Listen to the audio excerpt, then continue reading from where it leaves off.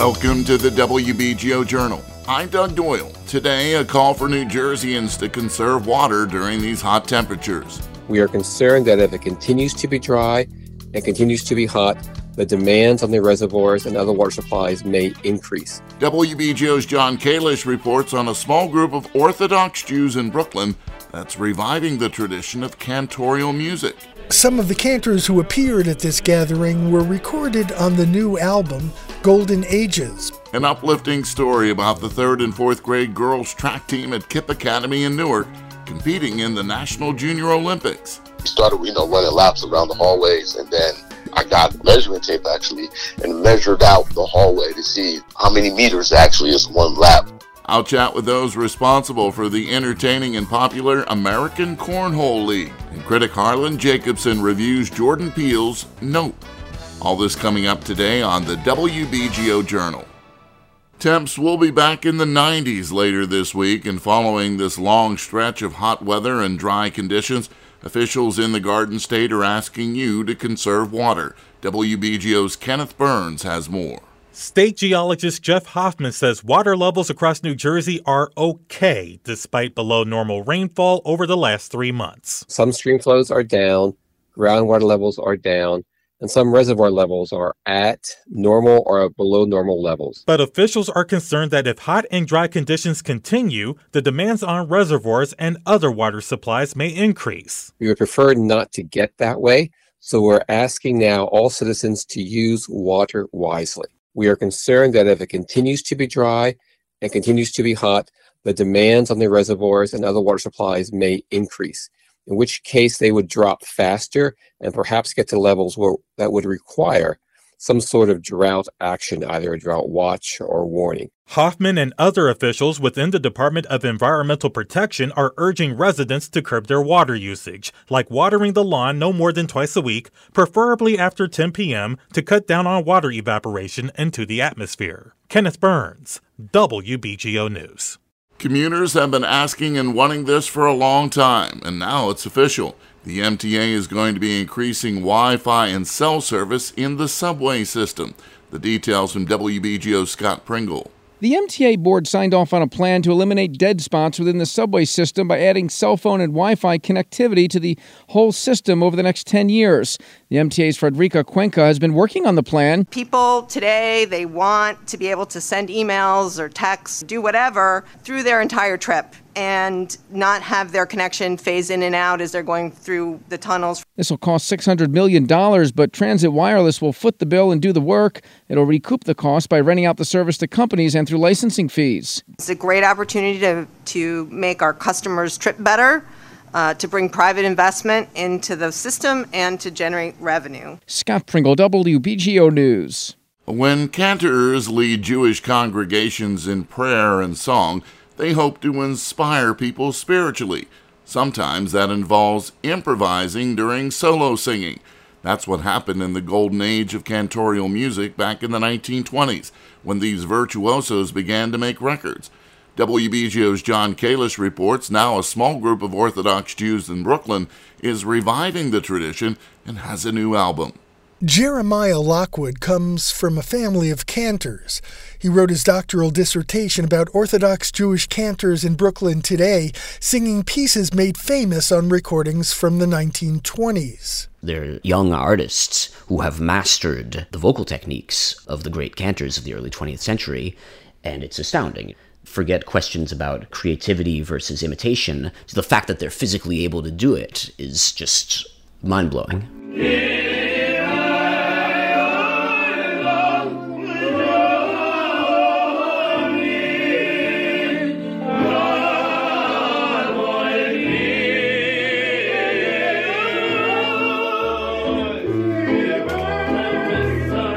This is an informal Hasidic sing-along recorded in 2018, a kind of cantorial jam session where solos are handed off with the point of a finger. Some of the cantors who appeared at this gathering were recorded on the new album, Golden Ages, Brooklyn Hasidic Cantorial Revival Today.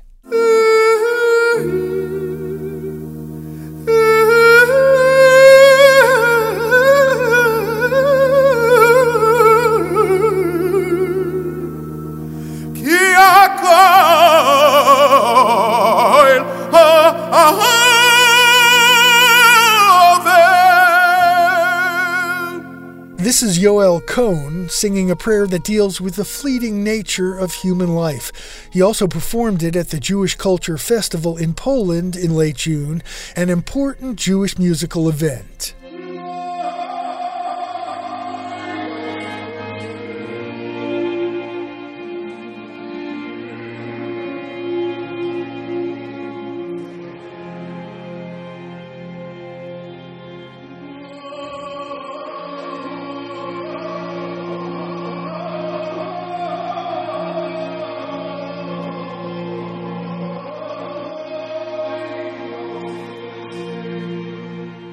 When you start improvising and it works, there's that feeling of, wow, this is something coming through me. I'm not even doing this.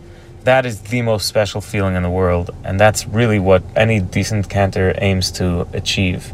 Yankee Lemmer is one of the best-known cantors in the world. He credits YouTube with putting him on the map and the recent spread of cantorial music.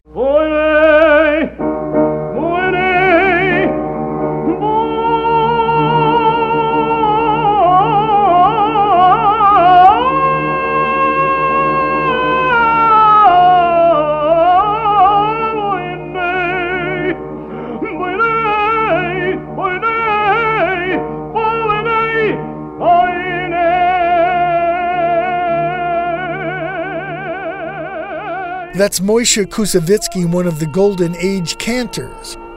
Yoel Cohn, who appears on the new album, disputes the notion that a resurgence of the genre is underway. This is not really a revival as much as a dying gasp. Whether there will be enough interest left to keep this going indefinitely as some obscure genre of music, like Baroque music, that I don't know. But Hank Snetsky, a professor at the New England Conservatory of Music, says that what's happening may be both a passing and a rebirth. In any event, Snetsky says he's been waiting for someone like Lockwood to come along. I think Jeremiah Lockwood is an arbitrator between the generation that is seeing cantorial music die in the congregation and the younger generation that's seeing the potential of cantorial music to be rediscovered.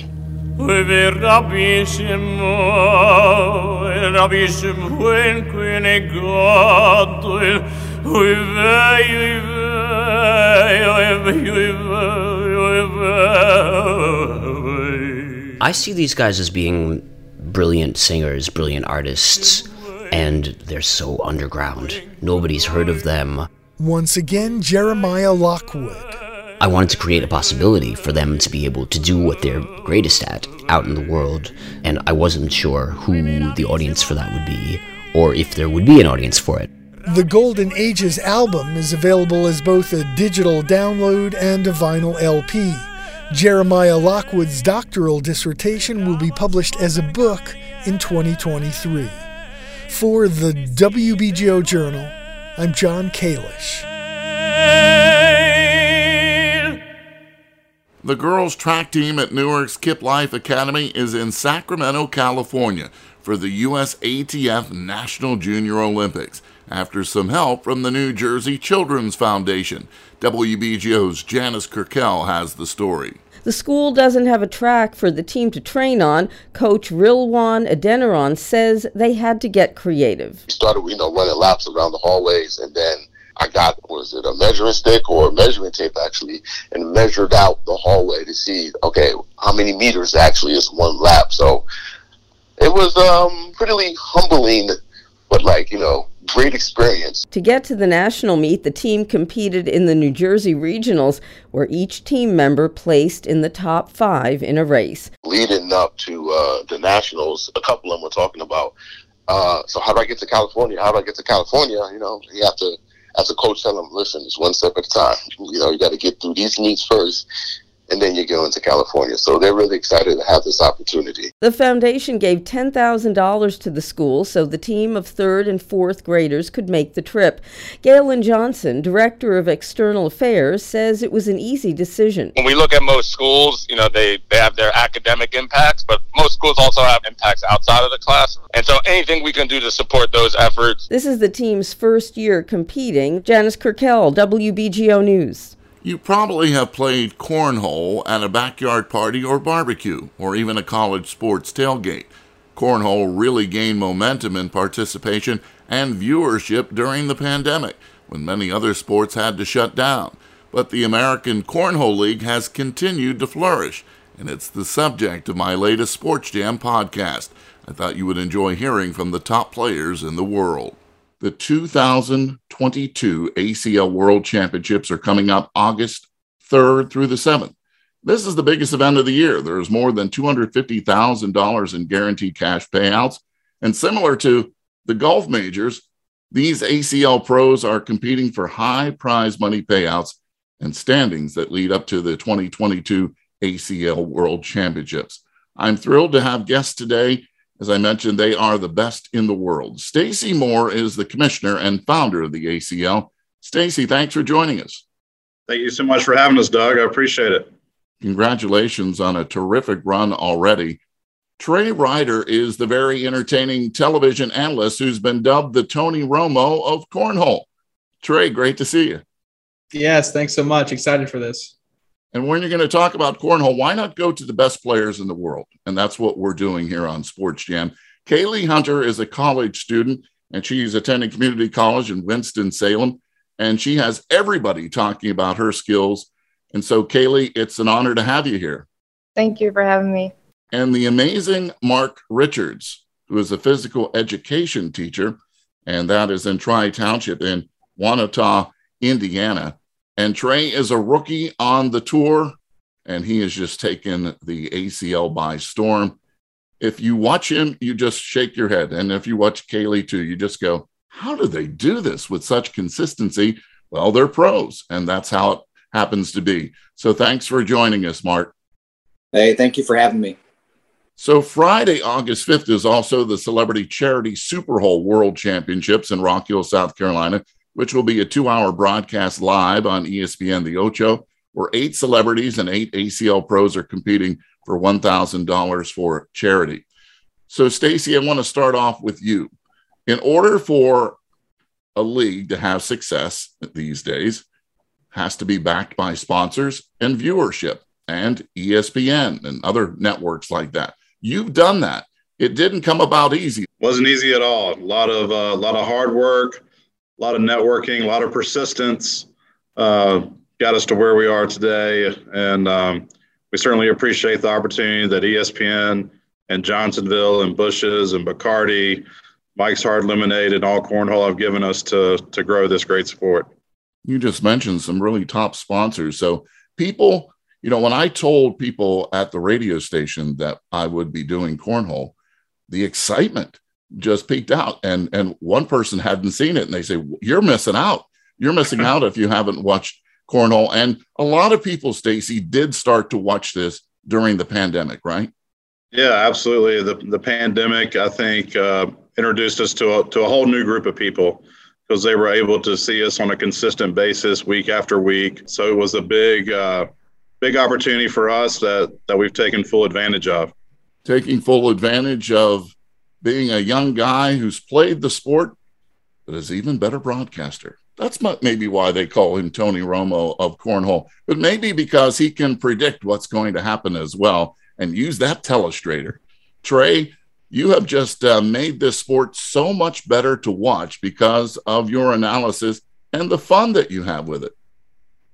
Yeah, I appreciate that. I definitely Tony Romo was a lot better at football than I was at cornhole. So I think that's a little generous to say, but no, certainly you're right. It comes from a point of having fun and a passion for it. I started playing this game growing up as a player, and once you learn to play after a couple of years, you just find yourself really immersed in it, and you learn all the different strategies and intricacies of the game. And so being an analyst for a sport like cornhole, really, I just kind of wanted to be my job to relay to the general public all of the small details and intricacies of the game that people would find really interesting, right? A lot of people think, hey, you just do what Mark Richards does. I just slide the bag in 36 times out of 36 times, right? And sometimes that's what happens, but other times you get yourself in a situation where there's defense and there's strategy and there's and it becomes a chess game between opponents. And really what I pride myself in is trying to relay exactly what is going on in the mind of the players in that chess game to see who ultimately comes on top. Now, I don't know if I envision Richards trying an airmail here. He may just try to grab. Oh no, he is, and hits them both. That shows how confident he is, because normally don't get me wrong, he's got some aggressive tendencies, but he's not one like Josh Holland to go after every single opportunity. Him going at it in that situation tells me he is feeling it. Recently, I watched a tournament that Kaylee won, and Kaylee, there were some very difficult shots that you had to make, and they're called airmail, and I know airmail drag is your favorite. Can you describe what happens and how you make that work to so much success? Well, especially on TV, it's a lot harder because there's more pressure and, everyone's watching you, but the airmail is definitely a hard shot, but it's definitely one of my favorites. I've actually been practicing on my airmail game here recently. I try to throw, when I'm practicing, I try to throw 10 or 20 airmails at the end, or sometimes I just go and practice and just throw airmails. And that kind of skips, right? It skips over the blockers, people that have set up, right? Yeah, it's goes over the blockers. That's a very difficult shot, and it's something that Mark Richards, in his rookie season for this league, has perfected as well. Mark, I watched your perfect game the other day, 36 in a row. I think about how difficult bowling is, because to be consistent, I think about golf, how difficult. Cornhole is the same way. How have you been able to master it in your rookie season? Well, I think a couple things I can pay tribute to that. The first thing would be the bags that I throw from Gladiator. The bags are really hole friendly, meaning when I throw a bag that might be to the left or to the right a little bit of the hole, it's probably going to grab onto the hole and go in. So the bags that I throw are really hole friendly, first off. Second off, I actually started this about a month ago where I put 3 of the bags on the board, and I really focus on one bag at a time. And I think throughout that run of 36 in a row, I really did a good job of focusing on each bag and trying to put it in the hole. What kind of mental game is cornhole, Mark? So personally, for me, it's kind of like when you watch those movies and you see a long alleyway and it's just a bright light that leads down the whole way. I think that's kind of like me when I'm throwing. All I focus on is the bag in my hand and the hole that's down for me. Stacy, as the commissioner, when you're watching this sport, obviously they have to really be at the top of their game for people to care, right? And you've been able to create this league since 2015 and found these amazing players. When we see people put it in time after time again, we don't get tired of that when we're watching. We're rooting for them to do that. And that's more a part of the excitement, isn't it? Yeah, absolutely. And Mark's run there wasn't as easy as it sounds as just sliding the bag in the hole. He had to navigate around his opponent playing some pretty good defensive strategies against him. So what he did in that perfect game is incredibly impressive. And the fact that he can do that his rookie season, I think, shows the kind of depth that we now have developed in our sport. So as we've grown in popularity, the quality of play of our pros has gotten so good that out of our 256 pros, just about anyone could win a singles event at any given time. So and the number of people coming out trying to qualify to become a pro, it's been really great to see kind of at the local level and what we've been able to do at the grassroots to build this sport. And the top female pro is Kaylee Hunter. And Kaylee, since this is just your second season, how about the rivalries? Have you already started to have some rivalries with fellow competitors? Have you felt pressure from opponents? Well, even the women talent is really good. Last year, I was kind of like an up-and-coming player, but this year I've done a lot better. I've made more TV appearances. I've actually kind of made a name for myself this year. Now, when I step up to the girls, they're like, oh, it's Kaylee now, because they actually know that this year I've been killing it. So I wouldn't say rivalries, but they definitely know who I am now. When you're calling the action, Trey, what is it about Mark and Kaylee that you think makes them stand out in such a short period of time?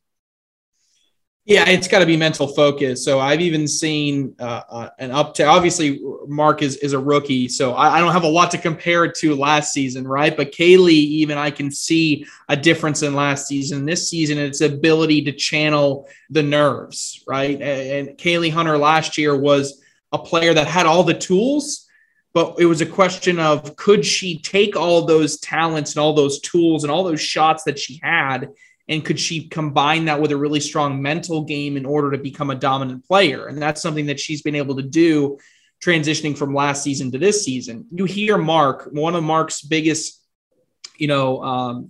mental sayings is focusing on every single bag, right? And so often we get to a point where a player walks up to the board and they go, I need to throw all 4 bags in, right?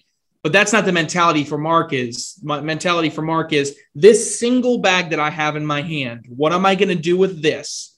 And whatever I'm going to do with this bag, whether it's put it in, put it on, throw an airmail, try to drag a bag, try to do whatever, he's focusing on that singular bag. And so, again, it all goes back to that mental toughness and that mental strategy. Mark has become an elite player just in his rookie season for the ability to focus on that shot by shot. And that's something that, although Kaylee didn't do it immediately out of the gate last season, you're seeing more and more of her do it this season. You can see my entire conversation about the American Cornhole League on the WBGO Facebook page.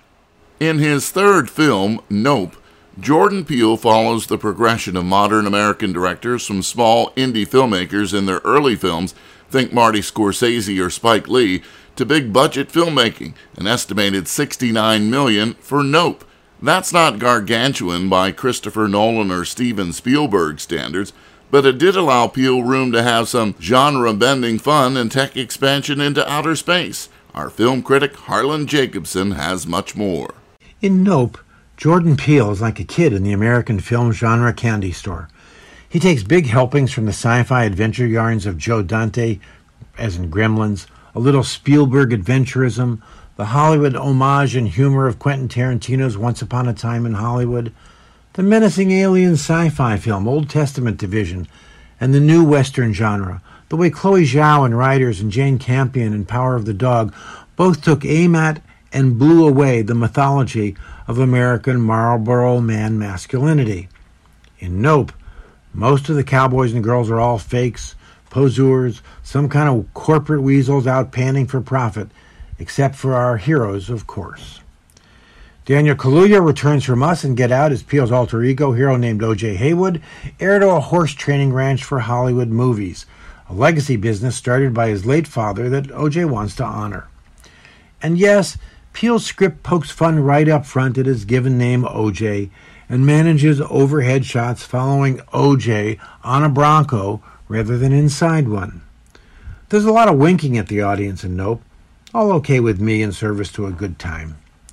Thing is, O.J. is pursuing a business deal with a nearby tourist cowboy ranch run by an ex-TV kid show child star named Jupe, the sole survivor of the notorious episode in which Gordy, the title chimpanzee of the kiddie TV show within the backstory, throws a rock'em sock'em star tantrum that Peele underlines as a revolt of the natural world. Gordy beats the entire cast and crew to death on live kiddie TV, all except for the petrified kid star Jupe, with whom he is about to share a fist bump that, falls short. It's a sequence you won't want to miss. Get popcorn. Flash forward to grown-up Jupe, played by Minari star Stephen Ewan, who's apparently learned nothing from the fist bump that didn't happen, except the wrong thing. Business is everything. He's monetized and set up a dummy cow town in the California desert to lure the yahoos out to see the alien spaceship. I admit this is a Peele plot gimme that's confusing. It's the same flying saucer that O.J. goes to great lengths to decode behind a stationary cloud that is very hush-hush, while Jupe is selling tickets. Oh well, it's the setup for your basic War of the Worlds that follows. Kaluuya plays O.J. with one-word taciturnity from the Hollywood mythic Old West, usually Nope, which grounds his character in the great American Western heroes of the 50s whom I don't have to name. The point is, O.J. is the real deal in a timely appropriation of power that says, we're here and we're up to the gig. Hoyt van Hoytema, Christopher Nolan's ace cinematographer Tenet, Interstellar, and Dunkirk, and Peele keep the story and color palette mostly midnight blue, black, or brown, so it's often Kaluuya's white moon eyes, looking back at his super vitaminized sister Emerald, played by Keke Palmer, to answer her, calm her down, or direct her to what's up next. Emerald has a different agenda than Brother O.J.'s. In a pretty snazzy bit of writing, Peele makes Emerald a saleswoman with an eye to race and film history when she connects up the nameless black jockey in Edward Muybridge's 1887 two-second footage of a nameless black jockey on a galloping horse to her great-great-granddaddy, thus cementing the Haywoods as motion picture royalty in a Hollywood that doesn't know who they are. Ergo, Emerald wants to cash in and cash out. She wants to get the alien spacecraft on film. Did you know that the very first assembly of photographs to create a motion picture was a 2-second clip of a black man on a horse? And that man is my great-great-grandfather. Great. There's another great-grandfather. But that's why back at the Haywood Ranch, as the only black-owned horse trainers in Hollywood, we like to say, since the moment pictures could move, we had skin in the game. Peele sends some characters, O.J. and Emerald's way, to join the battle with this higher power. There's the obligatory techno-geek nerd Angel, Brandon Perea, and crazy ex-wildlife cinematographer Antlers Holst, Michael Wincote, who want to capture the spaceship on old-school film rather than digital. Everybody's an artist, it seems. But it's also true that aliens can read and destroy digital, as they should. Nope's flying saucer is an all-purpose central metaphor. It happens to look suspiciously like a disembodied flying anus, where screaming innocents have gone to die. Peele takes us up and inside where you really don't want to go, in a sequence underscored with a soundscape of screaming hell you really don't want to hear, but worthy of what you imagined in Jaws or the biblical Jonah inside the whale. Another Peele sequence calling for more popcorn. With the generality of the space anus, Peele has earned the same criticism leveled at director Adam McKay for being unfocused or obvious or both in Don't Look Up, last year's Avenging Meteor movie. And the knock on Peele and Nope is that his characters did more with less in his previous films, Us and Get Out, which requisitioned the zombie division of the horror film to set loose characters that took middle-class white racism and black complicity into the basement or out into the front yard for a whopping. Peele is following Hitchcock in making an art thriller meant to make money. While Hitch didn't want the bosses to think of him as an artist, Peele is dealing from a stronger studio position. You either go with it or you go home. Peele hasn't specifically made a racial critique film, like any of the last number in recent years, from Passing, Ma Rainey's Black Bottom, One Night in Miami, or even Denzel Washington's workup of August Wilson's Hill District and Fences. More in keeping with the Coen's Macbeth, or like James Samuel's The Harder They Fall last year, Nope has a 99% black top cast, but isn't just about blacks occupying white landscape, though it does that. On the one hand, it's a warning to stop exploiting the wild earth, which is colorblind, but requires a certain minority disposition and cast.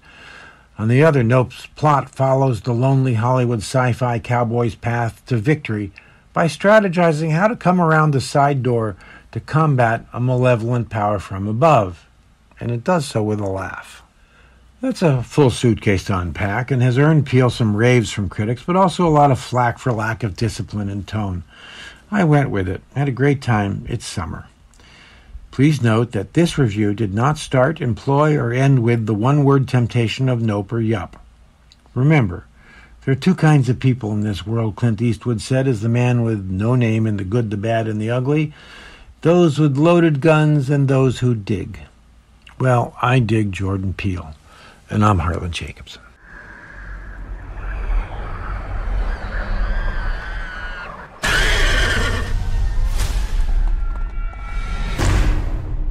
Thanks for listening to the WBGO Journal. I'm Doug Doyle. Join us next Saturday morning at 5:30 for another edition of the award-winning WBGO Journal.